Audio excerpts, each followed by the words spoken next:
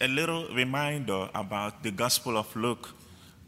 What Luke set out to do in his account of the public ministry, life and public ministry of Jesus Christ, is to show how salvation has been extended to all nations. Because Luke was writing to the pagans, if you want to put it in a plain language everyone will understand. They call it at that time the Gentiles. But Matthew was writing to the Jews who already know about Christ and his coming and everything. So Luke, in his mind, has that intention that salvation is extended to everyone. You saw yesterday, we pick up today where we stopped yesterday, where he said, tax collectors and prostitute sinners are going into the kingdom before you. So the story of the two sons is a kind of the Jews who already said yes to the salvation, but they were not, or they are not living it out. Now these other ones, the pagans, who are outside of the bracket of salvation, now they have accepted the good news, and now they are putting it into their lives. That is why these tax collectors, these pagans who are outside of the fold, and now, entering into the kingdom of God because they have accepted the good news. And picking up from that place where we stopped yesterday, Luke continues. These are the signs that will follow the Son of Man. The blind, they see. The deaf, they hear. And the lame walk.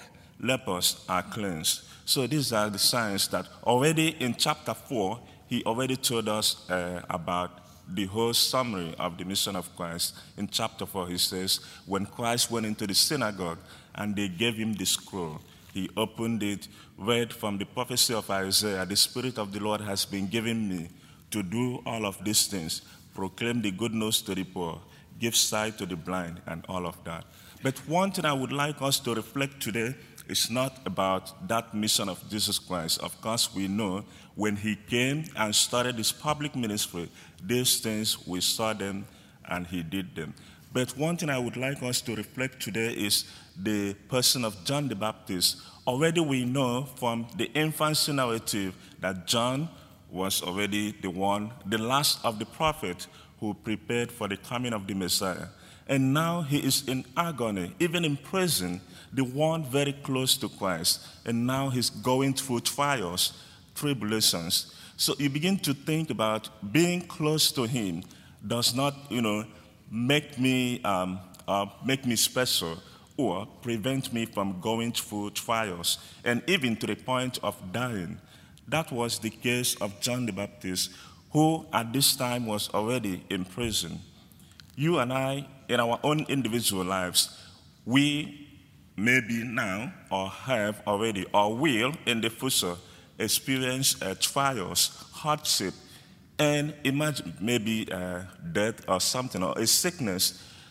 And we are very close to Christ, and we have prayed and prayed like thousands of times and begin to ask ourselves, is Christ the one that is to come like John the Baptist? Is he the one that I'm expecting to do all of these miracles and signs?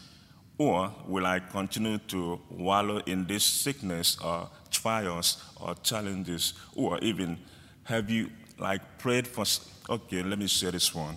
Most times when I go to St. Tammany Hospital, when I do the anointing of the sick, I try to recall many of the passages where Christ raised the dead.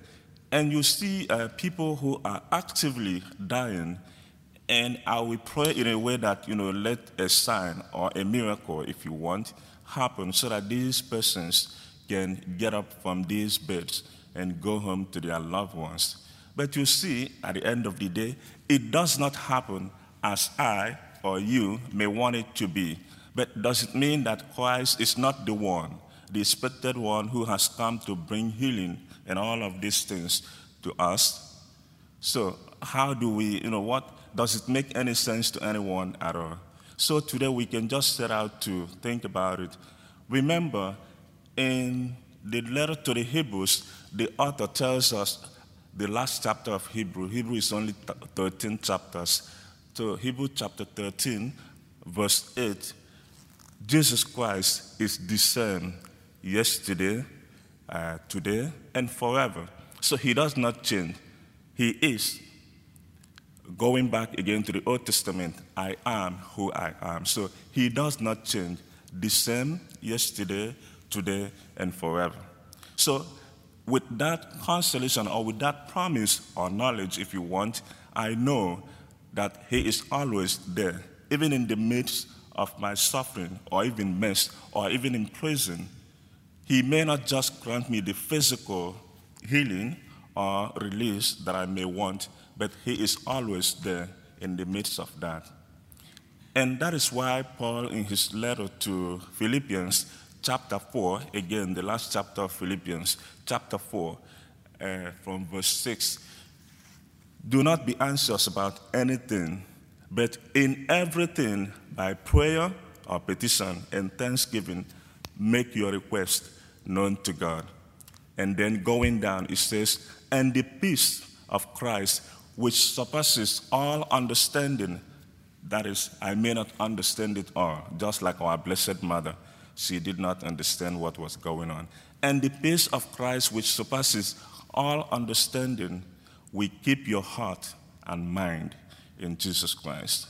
So these are some of the ways we can relate or try to make sense of, is he the one who is to come, or are we to expect another?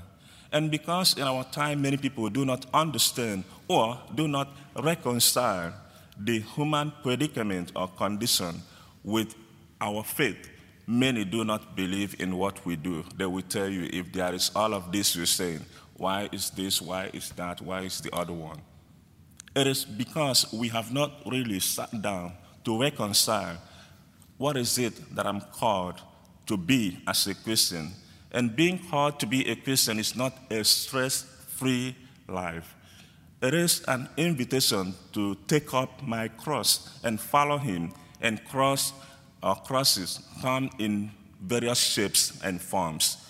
So we can contextualize and put all of the life experiences or existential realities of life to fit into the salvation plan of Christ himself, who may be purifying us through all of our trials and sorrows, just like John the Baptist. He was not, in human sense, delivered from prison. He even died, and they cut off his head. But, what we are looking for, what is prepared for us, is not just the physical, it is beyond.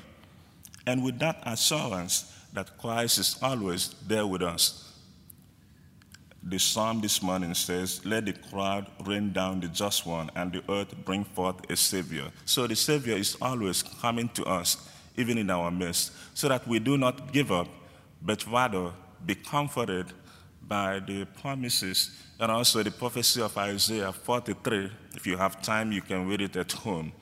Isaiah 43 from verse 1. And I am always with you, even and the water will not engulf you, the fire will not burn you, because I'm always there with you. A similar passage to help you, you can read it at home, Prophet Habakkuk, or Habakkuk, some people call it that way, chapter 3, that is also the last chapter of Habakkuk, chapter 3 from verse 17. The prophet says, even though the fig tree does not blossom, and even though the crop does not produce anything, in spite of all of this, I will still glory in the Lord, because the Lord is my strength. He is my salvation.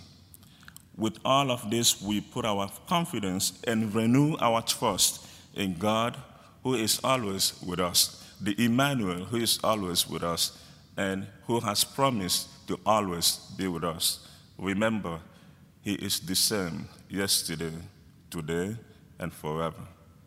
May God bless his words always in our hearts through Christ our Lord.